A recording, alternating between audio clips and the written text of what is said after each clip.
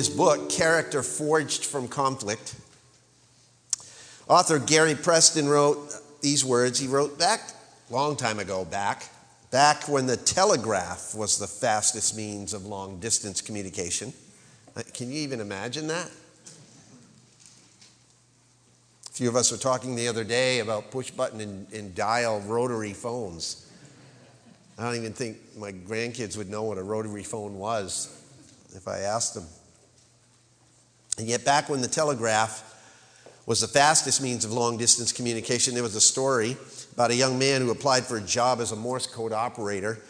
And answering an ad in the newspaper, he went to the address that was listed, and when he arrived there, he entered a large, noisy office, and in the background, a telegraph kind of clicked away. And a sign on the receptionist's counter instructed all the job applicants to fill out a form and wait until they were summoned to enter the inner office. So a young man completed his form, and he sat down with the 7 other waiting applicants. And after a few minutes, this young man stood up, crossed the room to the door of the inner office, opened it up, and walked right in, unannounced, uninvited. Naturally, the other applicants there perked up, wondering what in the world was going on. Why had this man been so bold to get up and do that? Well, within a few minutes, the young man emerged from the inner office, escorted by the actual interviewer, who thanked the other applicants for coming, but the job had been filled by the young man who had walked into the office. So the other applicants began to grumble to each other, and finally one spoke up and said, "Wait a minute, I don't understand something. He was the last one to come in, and we never got a chance to even be interviewed, yet he got the job. Is that fair?" The employer responded, "I'm sorry, but the entire time that you've been sitting here, the telegraph has been ticking out the following message in Morse code. If you understand this message, then come right in, the job is yours." None of you heard it. None of you understood it. This young man did. The job's his. Now, without beating around the theological bush this morning, I want to begin by asking a very serious question. Are our ears tuned into the truth that God is repeatedly tapping out to us through His Spirit and through His Word? Every time you and I sit in one of these services, or every time I preach one of these services, the Spirit is tapping out a message to me, to you. And it's not in Morse code. Every time we open His Word, He's sending out a message that could have a transforming effect on us. That is, of course, if we're really listening to it. So the question is, are we hearing it?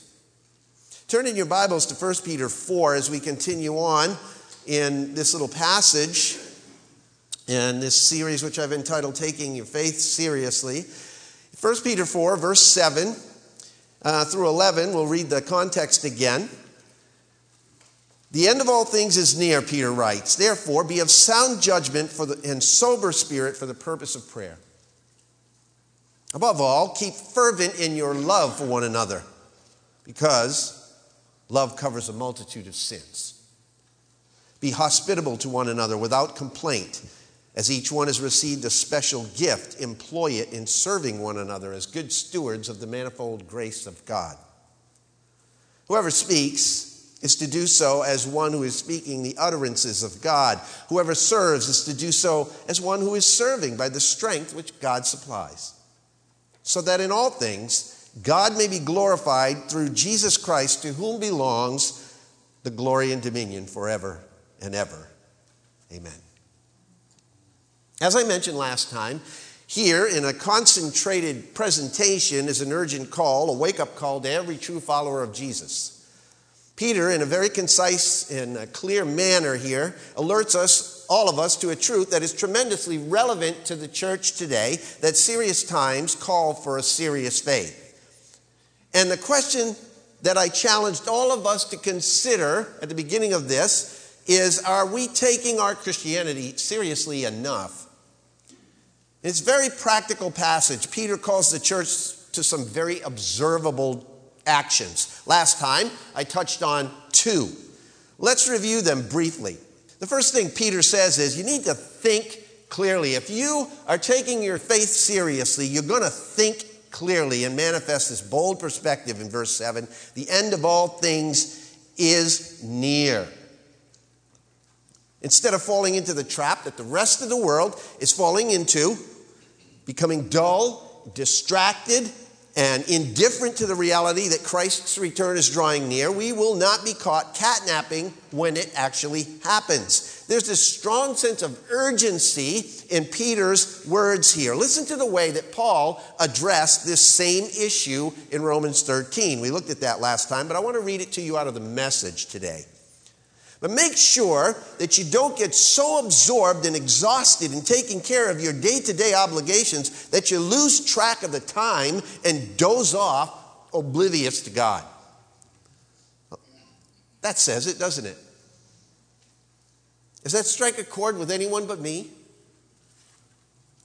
I'm looking at your faces this morning. You're looking at mine. I know some of you are exhausted. You may be struggling with the thought that way too much of your activity in your daily life really doesn't amount to much on the eternal scale. Friends, if you're feeling that way, you're not alone. I get pulled into that same kind of stuff. But somewhere along the line, in obedience to Christ, in obedience to Christ's words, I have to say, I won't do it anymore. I'm not going to do it anymore. I won't get sidetracked by the enemy. I've got to make a change. I need to wake up. Romans 13:12 continues this way. The night is almost over. Dawn is about to break. Be up and awake to what God's doing. In other words, we got to stop sleepwalking through life like the rest of the world does and wake up to the reality that every day that we live is one step closer to the day when we will face Christ. Is that true? That ought to propel me to get a little more serious about eternal things in my life and less bound by the temporal things, right? In his book, 1 Month to Live, Kerry Shook, author and pastor, says this. He says, be brutally honest with yourself. Your time on earth is limited. Shouldn't you start making the most of it? And then he asks this question, and this is interesting because we've seen this played out here recently. If you knew you had 1 month to live, you would look at everything from a different perspective. Many of the things you do now that seem so important would immediately become meaningless to you. You would have total clarity about what matters most, and you wouldn't hesitate to be spontaneous and risk your heart. You wouldn't wait until tomorrow to do what you need to do today. The way you lived that month would be the way that you wished you had lived your entire life. If you knew you had 1 month to live, your life would be radically transformed, he says. But why do we wait until we're diagnosed with cancer or we lose a loved one to accept this knowledge and allow it to free us finally? Why do we wait? Don't we want all that life has to offer, he asks? Don't we want to fulfill the purpose for which we were created? Wouldn't life be a lot more satisfying if we lived that way? So I want to make an application here to this. As quickly as possible, now, without overthinking it, without thinking too hard or too long, I want you to take your bulletin. And on the back of that bulletin, on that in the free space there, I want you to make a list of 3 things you'd change about your life if you knew you only had 1 month left to live. Really quickly, don't think too hard. 3 things. So I don't think you have to think too hard about it, really. And then beyond that, I want you to choose 1, circle 1, to begin changing today. Maybe even right now. Because I don't want to get to the end of my life, and I'm sure you don't either, and find that we have just lived the length of it. As someone says, I want to have lived the height and the breadth and the depth of it as well. And I want to have lived it all for Jesus. Peter says serious times call for a serious faith. And if you take your faith seriously, you'll think clearly and manifest that kind of a perspective. In Romans 13:11, out of the ESV, it says, the hour has come for you to wake from sleep, for salvation is nearer to us now than when we first believed. So, listen to Paul. Listen to Peter. Think clearly. What the church needs to maintain is a bold perspective, God's perspective. And right along with that, Peter calls us, secondly, to live prayerfully. To manifest a balanced perspective, he says, the end of all things is near. So, therefore, be of sound judgment and sober spirit for the purpose of prayer. Another review. We went over this last week, but Peter simply says that we need to keep a balanced, sound, and uncluttered mind. Stay cool-headed, stay clear-headed for the purpose of prayer. Take your Christian life seriously. Live joyfully, but don't let the party distract you from the purpose, right? We talked about that last time. Watch and pray, he's saying. That sort of attitude indicates that we have an appetite for God. Do you have an appetite for God?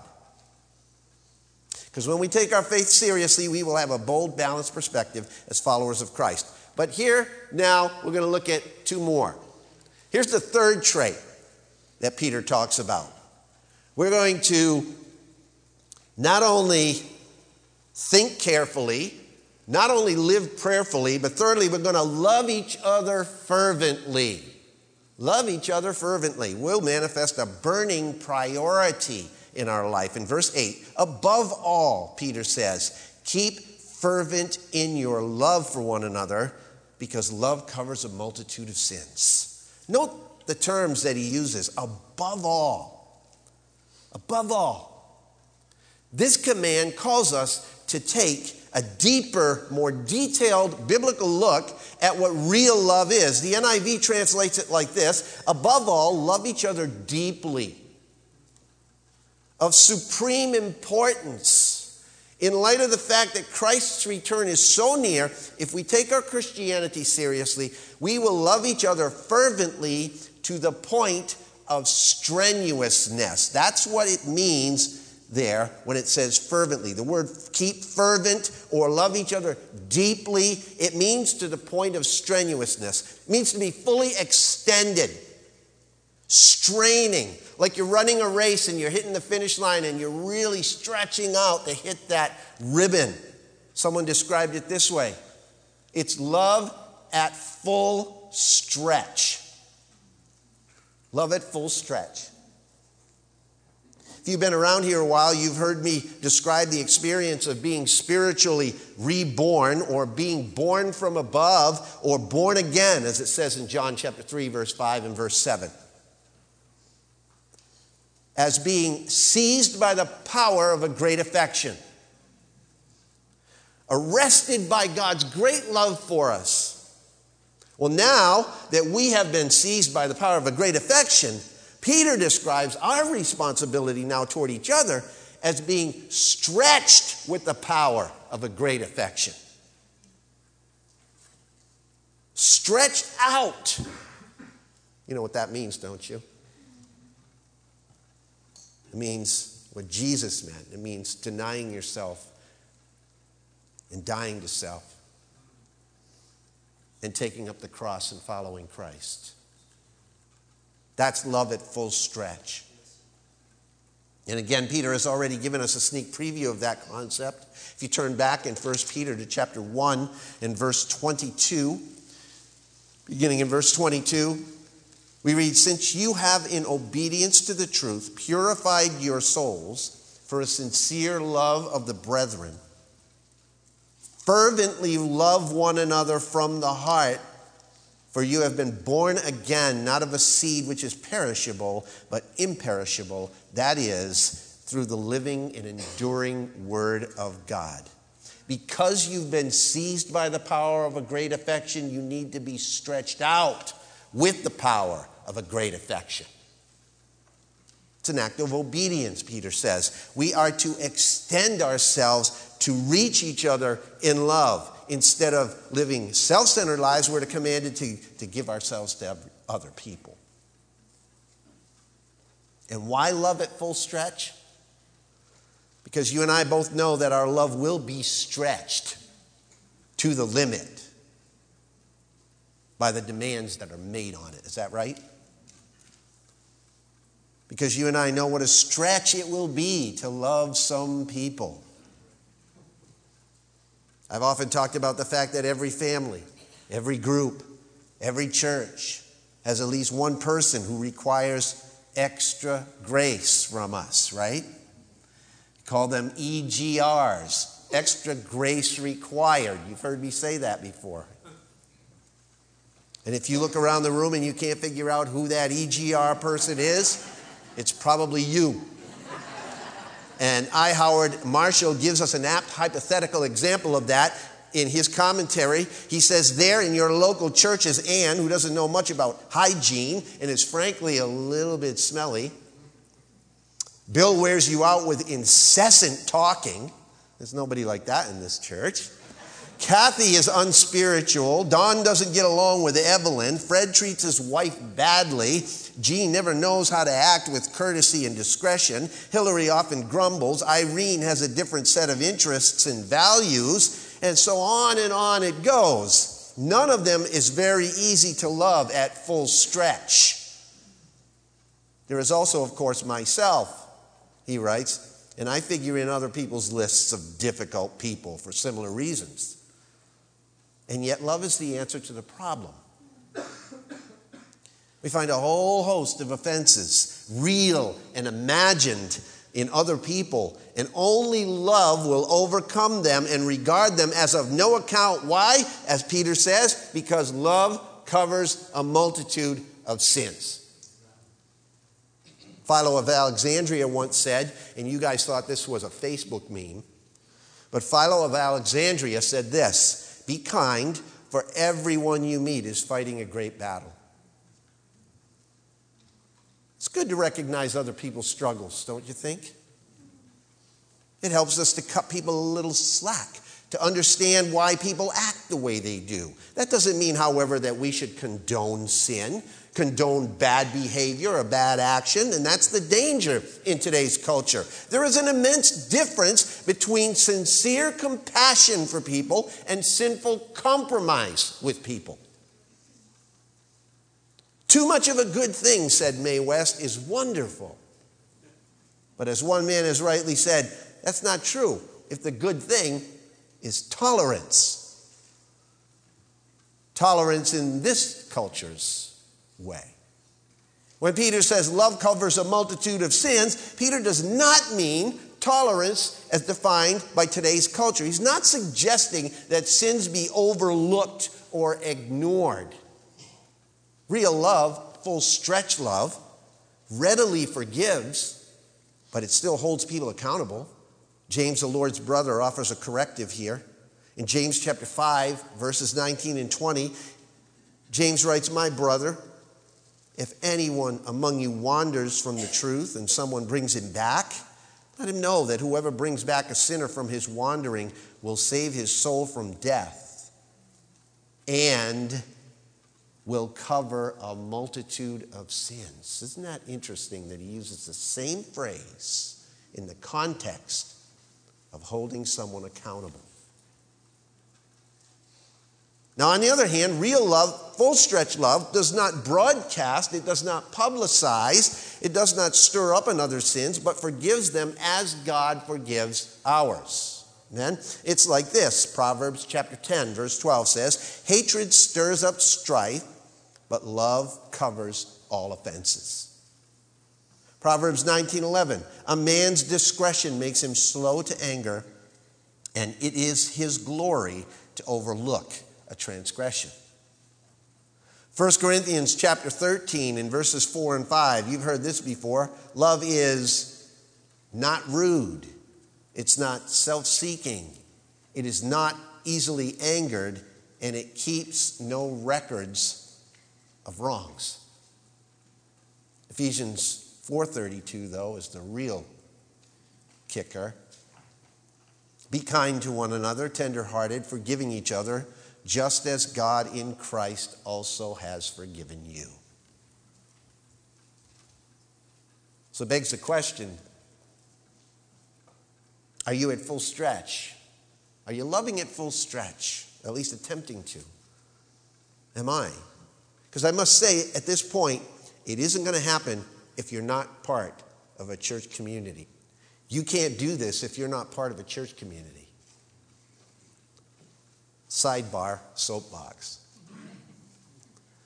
If you are of the opinion that being a contributing member of a local church body is an option for you as a Christian, you are biblically misinformed.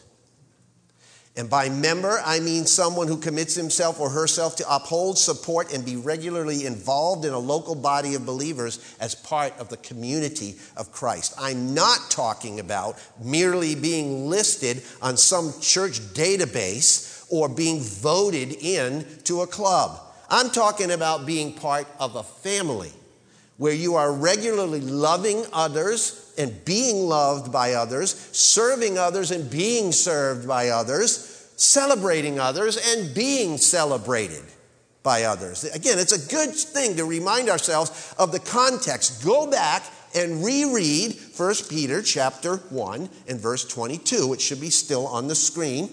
Peter here in verse 22, since you have in obedience to the truth purified your souls for sincere love of the brethren, fervently love one another from the heart. Peter's not addressing how we relate to those outside the Christian community in chapter 1 or in chapter 4. He's referring to relationships that we have within the local church. But, writes Eric Davis in a recent blog that I just read this week, he says, churchless Christians, flockless sheep, bodiless body parts.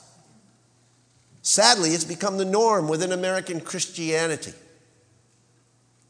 Incredibly. It's a regular thing amid evangelicalism. Embarrassingly, it's widely accepted among many professing Christians that I'm a Christian, but I don't really go to church. Well, we're not talking about just going to church on Sunday morning, are we? He writes, first century Christians would not have had a category for such a thing. It would have been one of the more bizarre phenomena imaginable. The love we extend towards one another says something powerful about the Savior we serve. Is that right?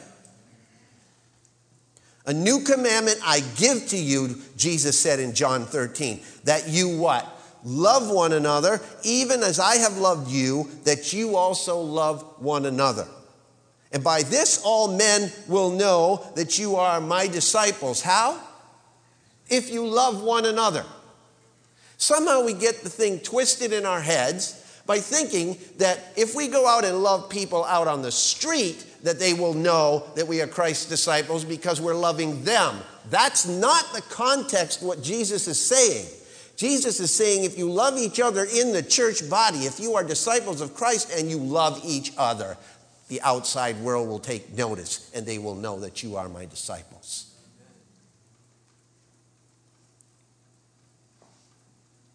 And then Jesus prayed in John 17 that they may all be one, even as you, Father, are in me and I in you, and that they also may be in us, so that the world may believe that you sent me. How can you do that if you're not part of a church body? You simply cannot do what Jesus is teaching or praying for there as a flockless sheep.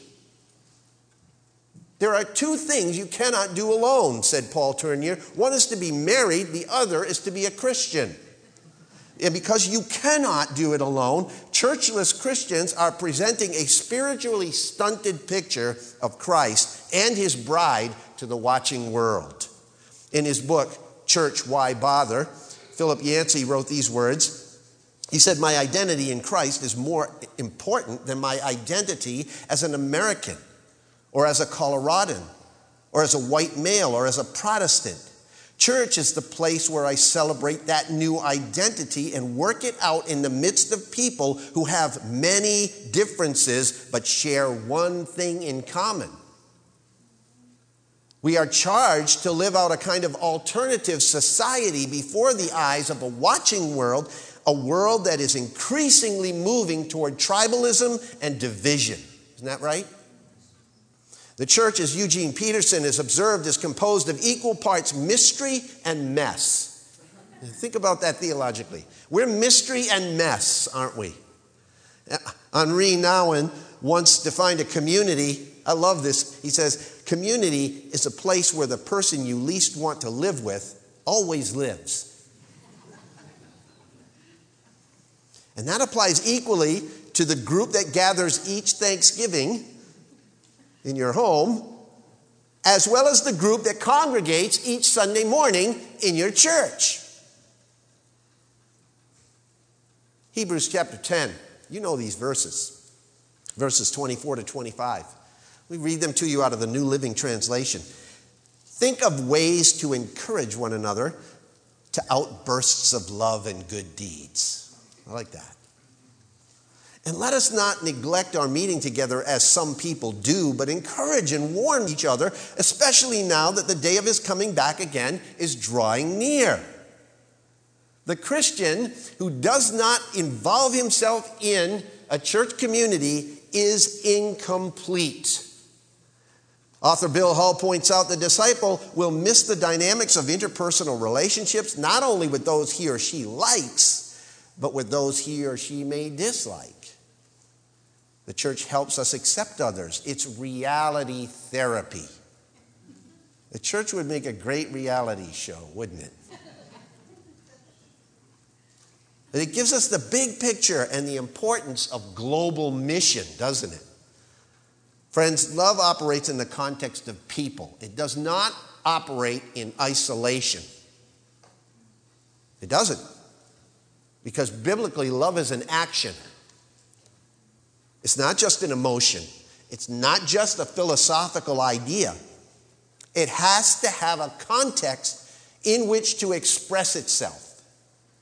And the context into which Peter places us as fervently loving one another is the body of Christ. 1 John chapter 4, verses 20 and 21 says, if someone says, I love God, and yet hates his brother, he's a liar.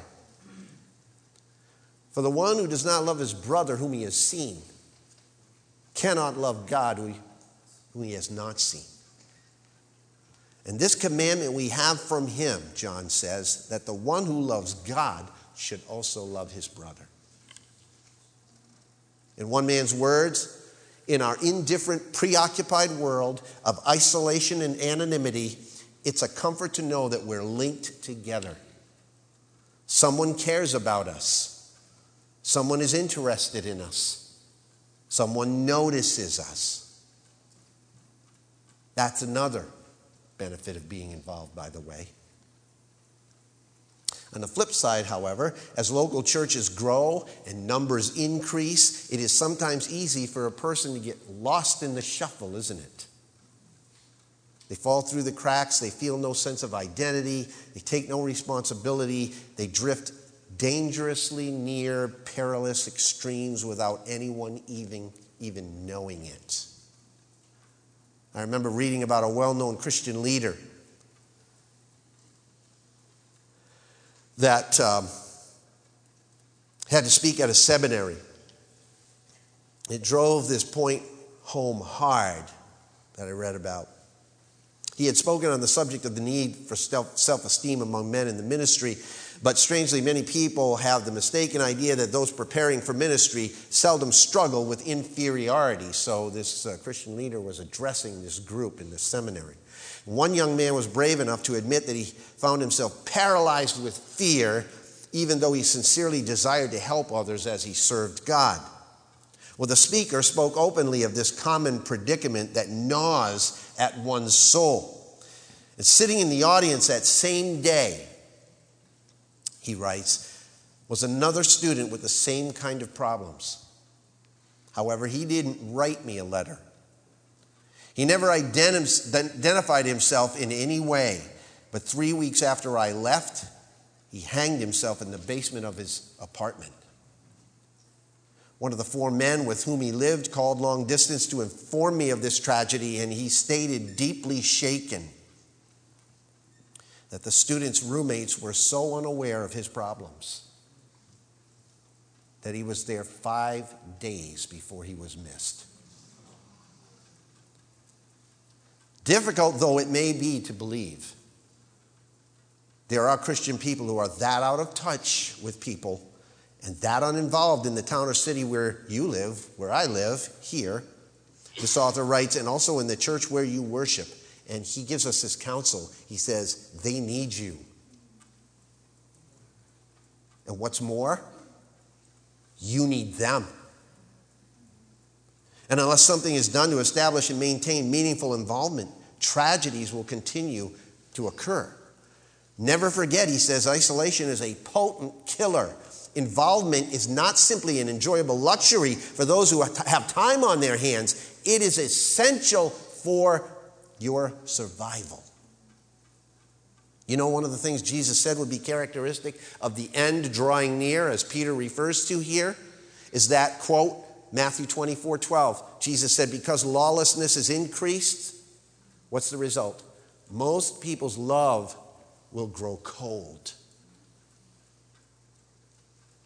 It's happening all around us.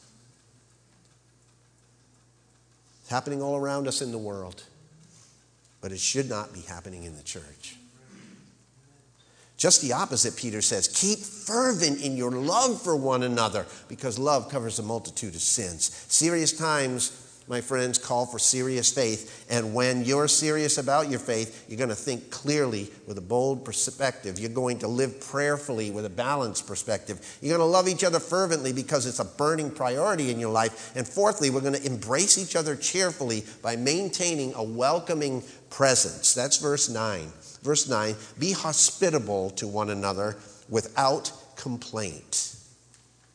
Hospitality, that was an absolute necessity in the days of the early church. I don't know if you know that, but churches owned no buildings. Wow. Imagine. No buildings to take care of. They met mostly in homes. Buildings were used for other reasons. If people were unwilling to open their homes to others, meetings of the church body would have been difficult, if not impossible. Church meetings very often revolved around meals, thereby presenting even further demands upon individuals in an impoverished society. Teachers traveled from house church to house church, making the need for hospitality an absolute necessity, and we have letters in the New Testament that address that. Inns were scarce or of such a nature that people preferred staying with friends or brothers and sisters in Christ. In the book of Acts, we are introduced to a couple, Aquila and Priscilla, who among other notable qualities, if you do a study on their lives, you find out that they possessed a huge heart of hospitality. The most common phrase that accompanies their names in Scripture, you know what it is? The church that is in their house. The church that is in their house. Romans 16, 1 Corinthians 16. It's a great thing that was said about them. Because they repeatedly opened their homes as a place of ministry, and you know, they did it without complaint. And that's what Peter's talking about here, isn't it? Be hospitable to one another without complaint. How we need, let me personalize it, how I need to adopt this attitude. Don't we all? I mean, some people have the gift of hospitality. It's like people at their house all the time. When I go to Scotland to visit my son, the pastor of the church that we attend there, they don't have a building either. Everything that happens outside of Sunday morning service when they gather together at the town hall, everything pretty much emanates out of the pastor's home. He's got a huge home, And there's people coming and going all the time. The doors are always open, always unlocked. There's people staying in bedrooms upstairs. You never know what you're going to walk into when you walk in the door of that guy's house. And I'm thinking, this guy's a saint, man. I don't know how I could live that way. But it's so cool to live that way. Meals are always going on. There's always people dropping in. There's always ministry happening. You see, the thing we need to realize is that this verse was written not simply because it was a necessity in the early church, but because it has spiritual value in its own right. I know hospitality can be an exasperating chore, and it is an exasperating chore. It was then, and it is now, with overtaxed schedules, underfed wallets, poorly managed souls. Our mindset is rarely on accommodating one another. But Peter emphasizes it here, and he said that if you're serious about your faith, you will not fall short on cheerfully showing hospitality, no matter how serious the times are. And I have a feeling that as things, wind out of control in this world, that this quality is going to be more and more called upon. Because we're not just going to be entertaining each other for dinner. It's going to be a refuge where we all seek safety, security, camaraderie, and love. Romans 12:13 says that we are to contribute to the needs of the saints, practicing hospitality. The Message says it like this: be inventive in hospitality. That's pretty cool. Inventive. You never know what impact it may have or to whom you might be ministering. You know the verse in Hebrews 13, right? 13:2. Do not neglect to show hospitality to strangers, for by this some have entertained angels without knowing it. So, do you think clearly and keep a bold spiritual perspective? Are you living your life prayerfully with a balanced spiritual profile of seriousness and joy? Do you have a burning priority to love others around you fervently? Or do you embrace others cheerfully through your attitude of hospitality? If so, then you're well on the road. You're taking your faith seriously in the midst of serious times. And there are a couple more things that complete the picture if we're really serious about our faith. And that's what we're going to look at next time. 2 more things at the end of this text. But for now, we'll close it out. Listen, Pope Paul VI once said these words, quote, "Somebody should tell us right at the start of our lives that we're dying. Then we might live life to the limit every minute of every day." Good words. Through Peter's pen, God has given us a similar message. Serious times call for a serious faith. The question is, are we listening? Because the end of all things is coming.